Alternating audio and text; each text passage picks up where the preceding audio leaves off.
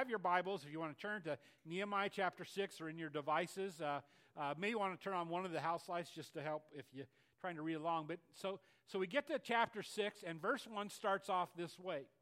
When word came to Sanballat, remember that's one of the guys that's been causing problems for the Israelites and for Nehemiah, and Tobiah and Geshem, and the rest of our enemies, which we've seen that just kind of grow over the time, that I had rebuilt the wall and not a gap was left. And here's what you expect it to say. Okay, the wall has been rebuilt.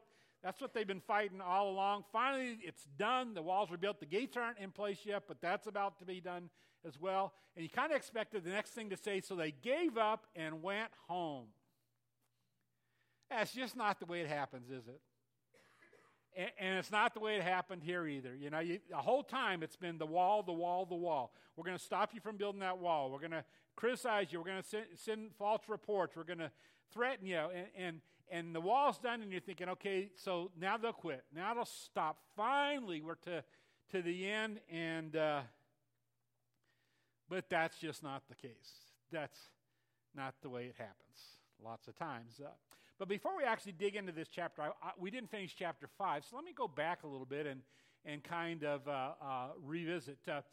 Last week when the passage we looked at, all these different threatening things have happened as this criticism, all the things that try to stop them from rebuilding the wall, but probably the worst, the hardest, was what we looked at together, and that's when the conflict came within the family. As Jew was angry at Jew, as Israelite was angry at Israelite, as they had suddenly there were angry people, and they're in the family and they're fighting with each other. And remember, we looked; it was loud and large. One of the words we looked at that made it clear that this was not a pretty picture. It was ugly. And of all the threats, this is the one that threatened, I think, probably to finish it off. When you can't get the team together. How are you ever going to win? How are you ever going to get it done? And so this is a scary, scary time for them. And you remember we watched, and I would encourage you, if you didn't get a chance, there's just some really, really great principles about managing conflict that came up in chapter 5.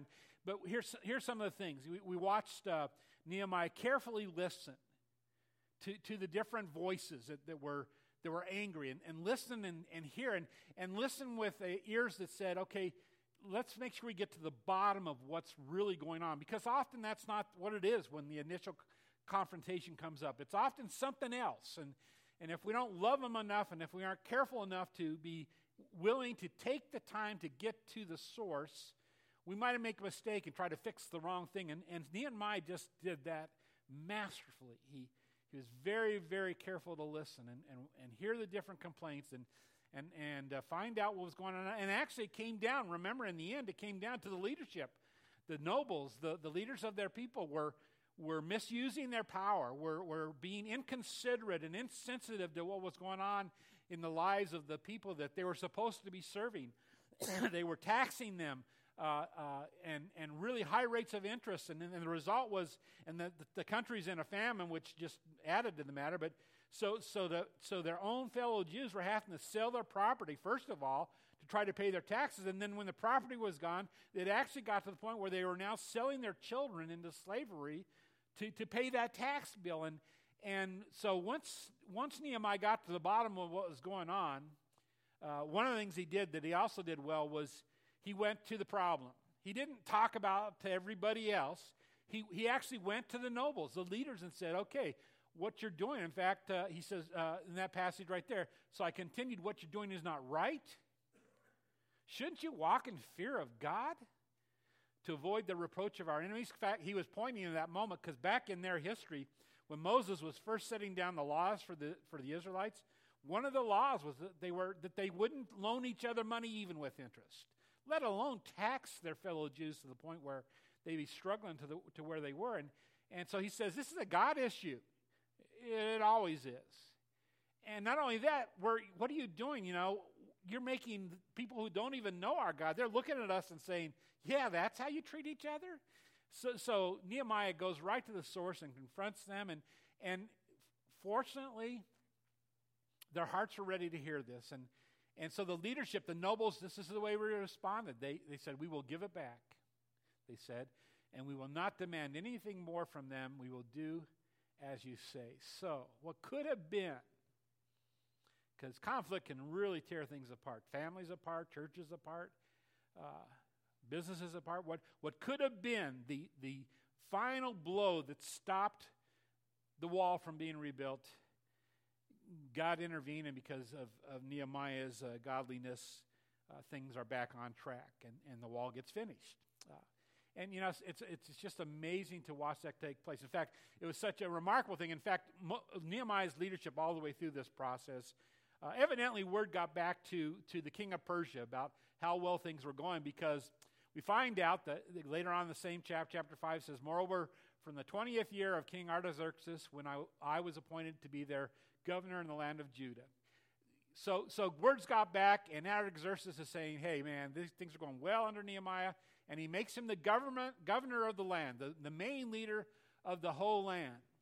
But it's interesting. I got to the end of that verse, and it says, and neither I nor my brothers ate the food allotted to the governor. This is really interesting, because I'm thinking, okay, what's going on there? Why did God want to make sure this was noted? And again, it's just the tremendous wisdom Nehemiah has. Because remember, what was the outcry? What was causing the conflict? Well, it was that they were being taxed, and to the point where they had lost land, and they had lost their kids, and now this was all coming back. But according to the law, evidently, that the governor had a right, of course, and it makes sense, to collect taxes from the people, so he could support himself and his fellow workers, so that they could do the job of governing the land. But what always makes sense, and what even might be fair, for a godly individual, that's really not the question. And obviously it's not for Nehemiah, and so he makes a decision. He will not receive the taxes.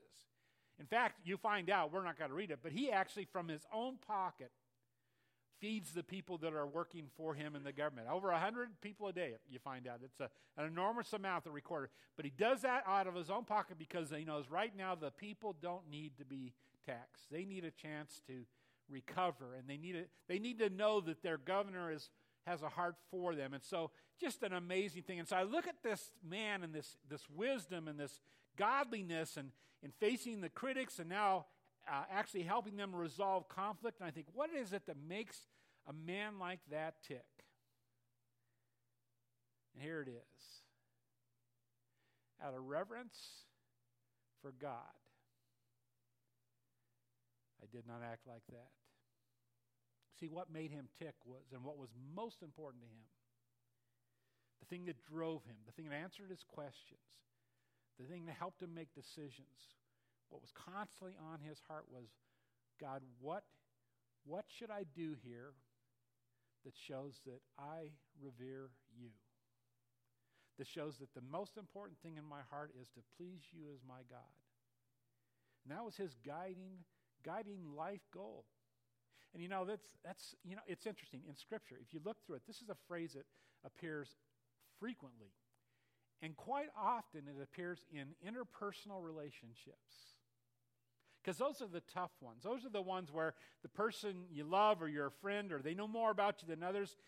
And so because of that, we're able to kind of, push the buttons more than everyone else. And so my response to my buttons being pushed tells an awful lot about where my heart is and who it's wrapped around. Because if it's wrapped around me, then I'm going to be on the defense. I'm going to be arguing back. I'm going to want to win the argument. And I got to tell you, one of my mother's sayings about me as a teenager was, you always have to have the last word. That tells you something.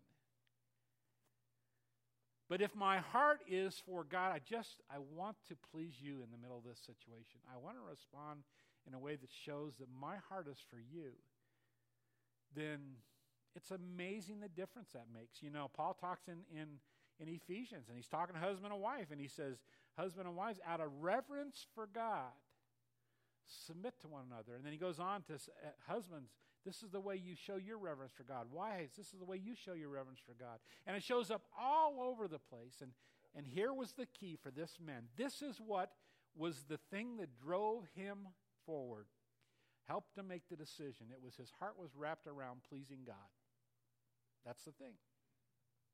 So you think that if that's where your heart is, if you're an individual which your primary purpose and goal in how you live your life is, I want to make sure that I represent my God well, that I please him, that everybody, including myself, know that he is the one I revere.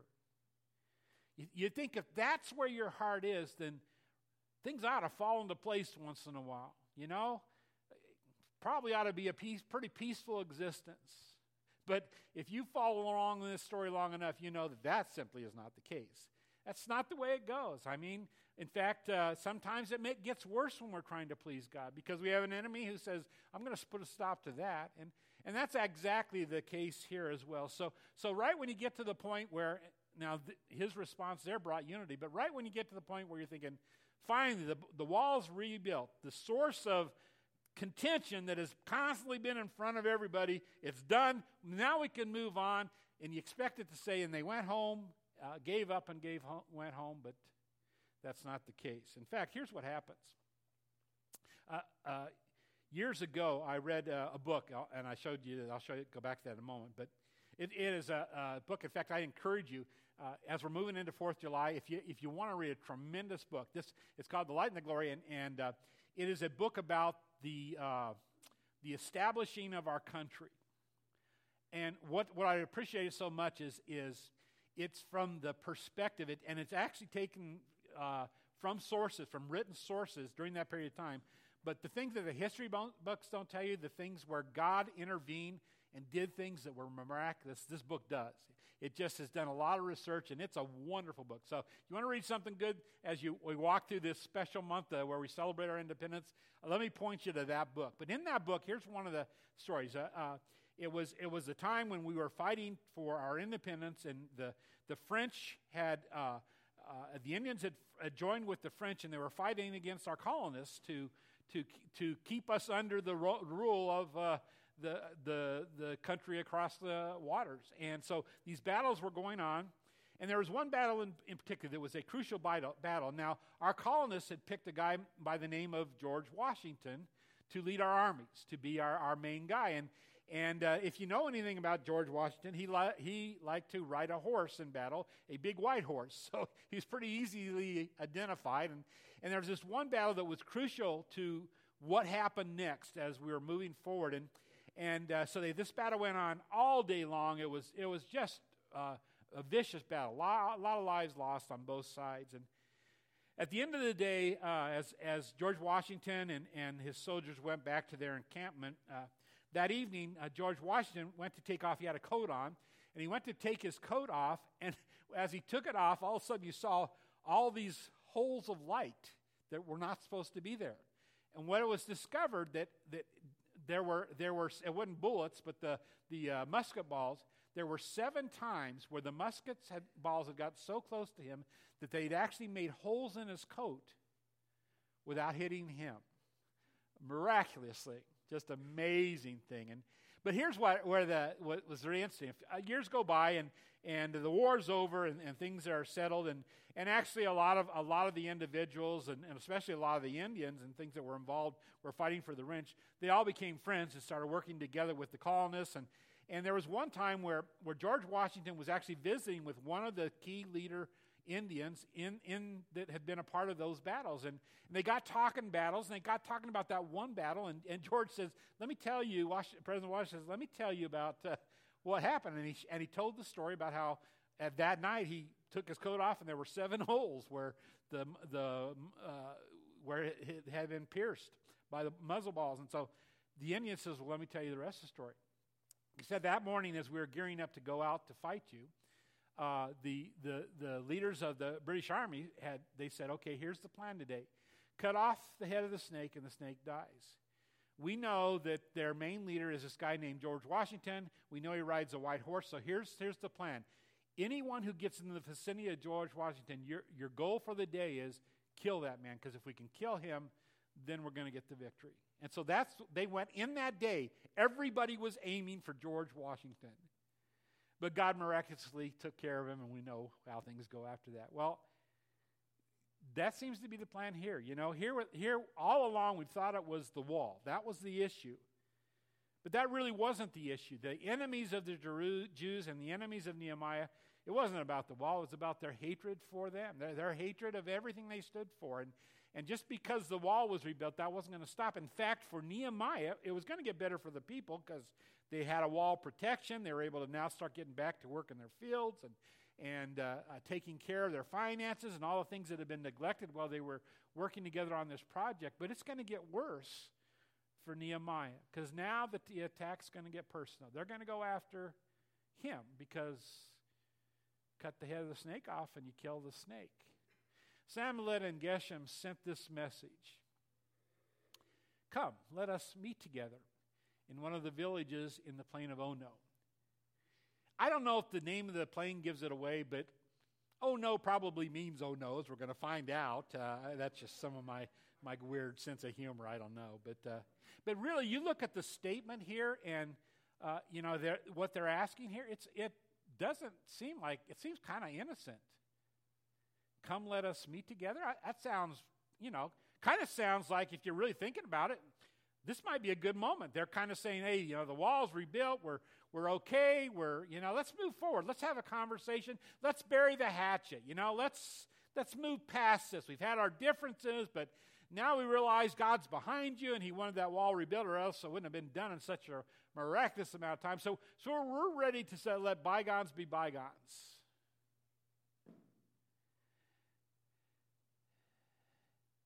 But that's not what's going on.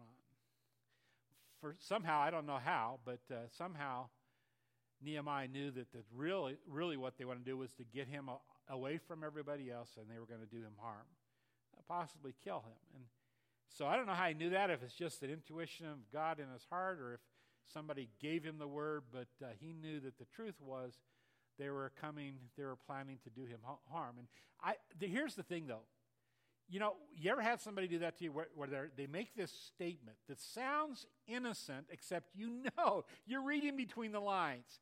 You kind of know this is not an innocent statement, but you really, by the way they say it, you really can't accuse them of anything because they didn't really say anything wrong.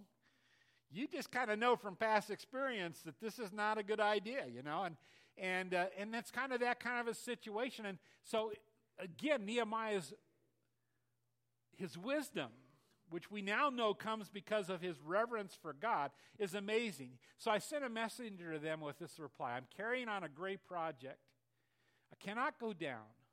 Why should the work stop while I leave it and go down to you? This is an amazing answer because if you look at it, there are so many things that, it wasn't confrontational because he couldn't prove that what they were saying was confrontation. He couldn't really prove that they had motivations that he felt or knew that they had. So it wasn't confrontational. It wasn't accusing. He didn't accuse them of anything.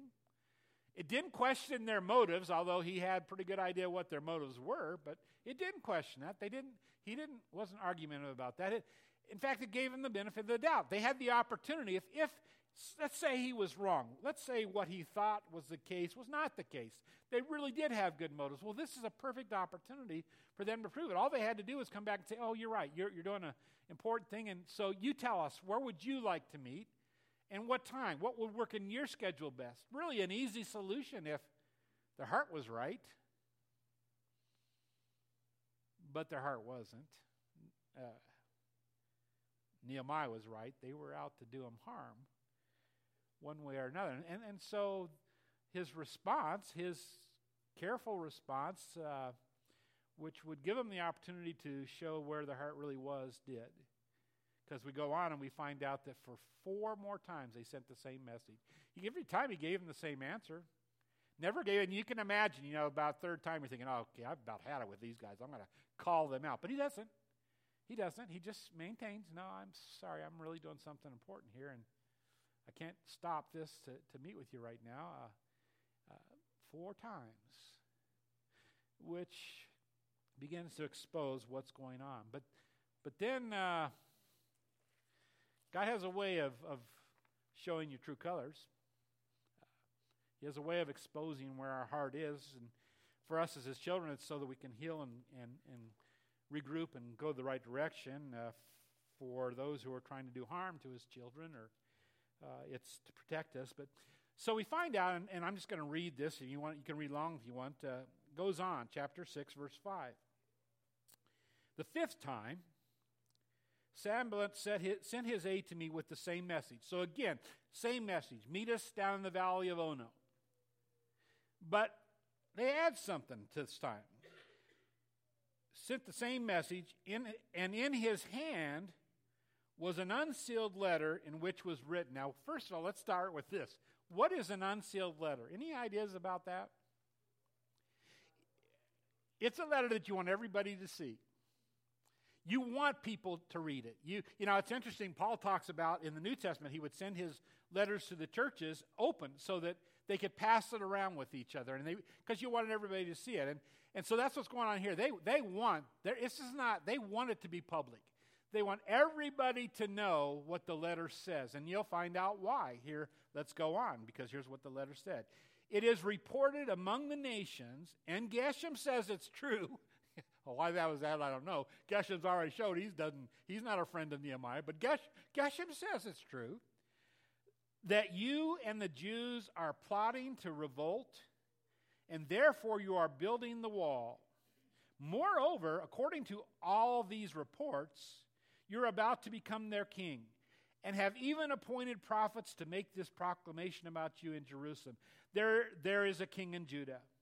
Now this report will get back to the king. So come, let us confer together. Oh, man. They're out to get him. They're out to destroy him. So they sent this public letter around. And, you know, Dr. Getz, one of the commentaries I read regarding this, he says, here's some points that the letter does. They try to make it look like Nehemiah, they have Nehemiah's welfare at heart. You hear that?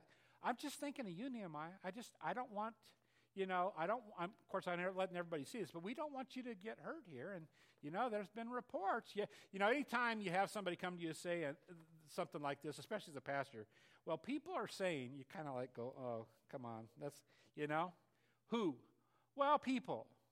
Well, that's kind of this. Well, the report's out there. People are saying, Nehemiah, that you're trying to make yourself king, if that's the whole reason for the wall. We're not saying that, but people are saying that. And so they try to say, well, we're on your side here. We're just looking out for your best interests.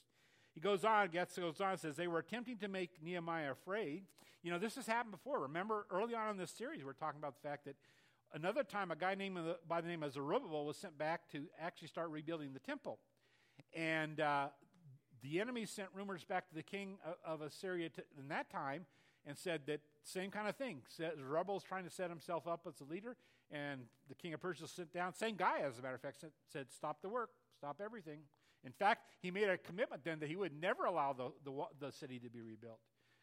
Now, God moved in his heart and changed that for Nehemiah. So this has happened before. So they're trying to get Nehemiah, this rumor gets back to the king, you're in trouble. And so they're trying to make him fearful so that he will stop, so that he'll give up. Goes on. They included an element of truth. It is true they're rebuilding the wall. There is some truth to it. If the king had sent somebody down and said, hey, go down and see that, they're rebuilding the wall. And then number 4, they put pressure on Nehemiah to fall back to their previous request. And after all that, they get right back. So now, like we said before, come on and meet with us so we can figure this out with you. Because, we're just trying to protect you. Amazing. They never quit. And now they're going after Nehemiah himself. And I'm thinking, boy, how disheartening would that be when you know your motivation is right, when you know you're trying to do the right thing. You're not trying to hurt anybody. You're not trying to push yourself into power and leadership. In fact, one of the things they said is you're actually paying prophets to go around to people and say, hey, God's chosen him as the king. That wasn't true. But they've sent an open letter. There's a thing about rumors. Just having somebody say it, somebody's going to believe it. And they know that when they sent that open letter around. So this has got to be a very troubling time for Nehemiah, as he knows he's trying to do a good thing, and yet it's being played out like it's a bad thing. There's really nothing quite as hard on us, I don't think, as when our reputation is questioned, or worse, is accused, which is exactly what's happening here for Nehemiah.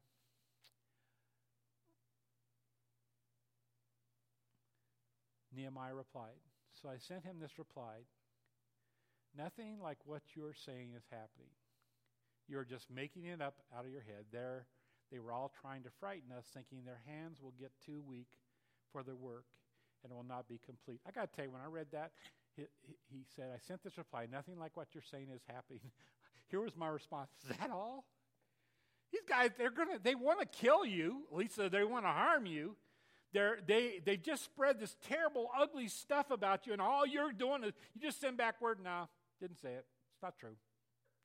To me, it's kind of like, oh man, and that's what we do. We get in those situations where I got to defend myself. Do you hear what they're saying? I was reading. You remember Chuck Colson? Some of you do.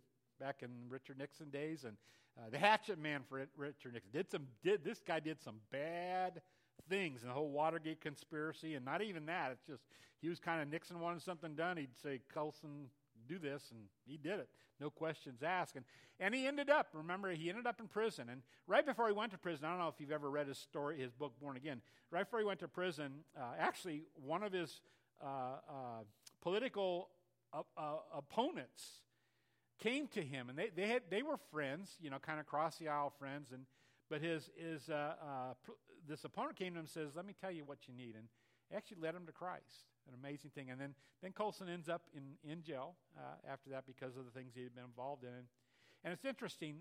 Finally, he served his time, and he had just gotten out, and all that time he was studying the Word of God and growing in his faith. And so he'd just gotten out of prison, and right as he got out, in fact, I think the same week he got out of prison, there was one of the major papers put out a story, and in the story it alluded to the fact that Chuck Colson had been involved in a conspiracy to murder another reporter.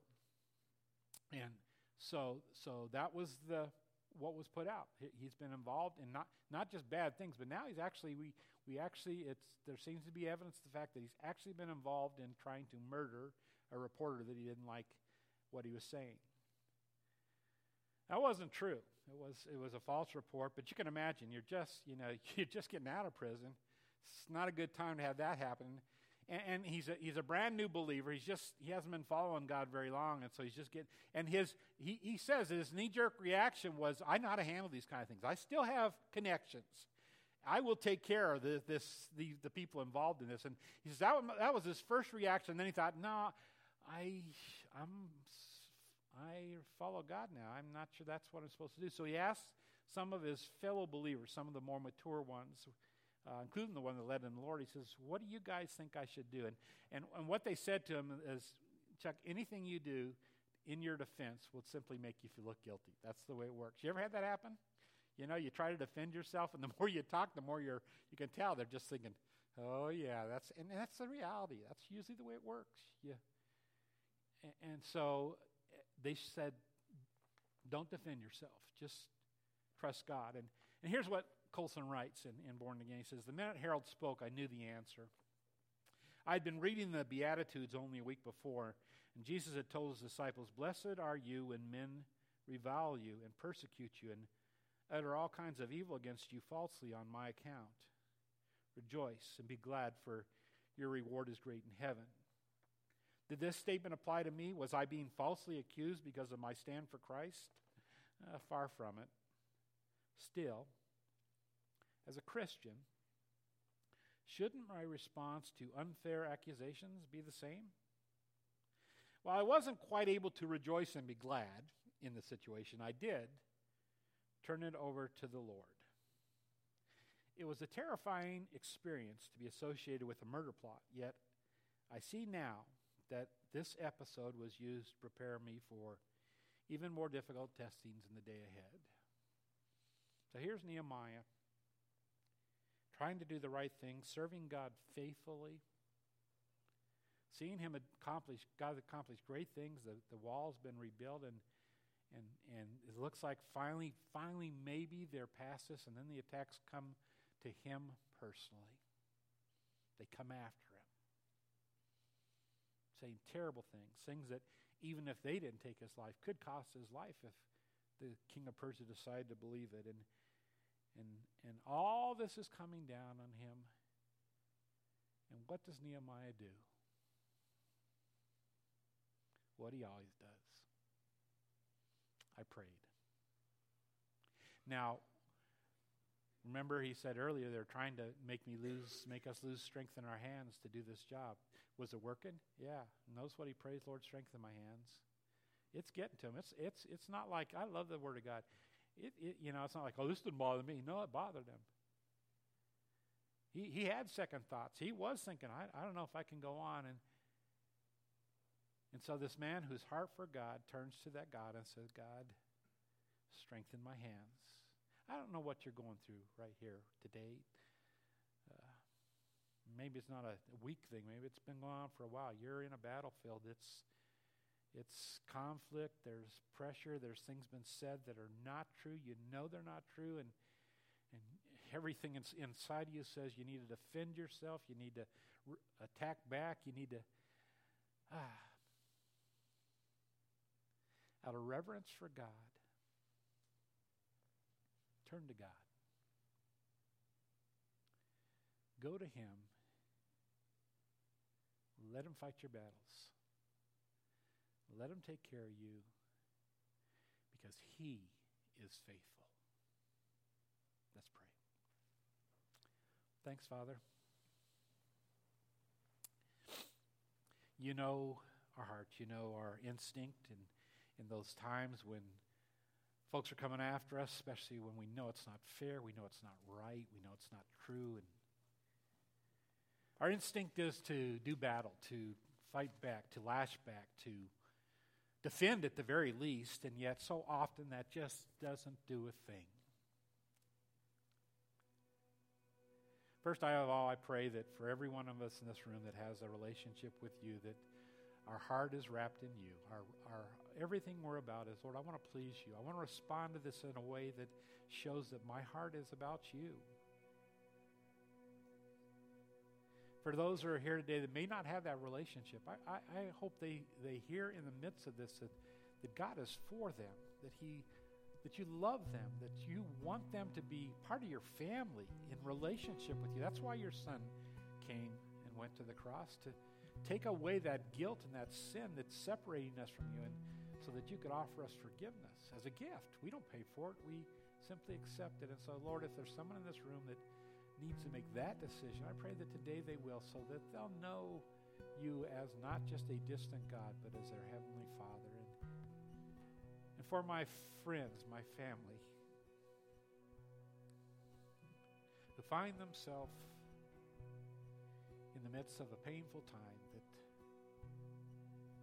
they'll turn to you, the one who is faithful, the one who gives strength. Thanks, Father. Thanks for your word. Pray these things in your Son's name.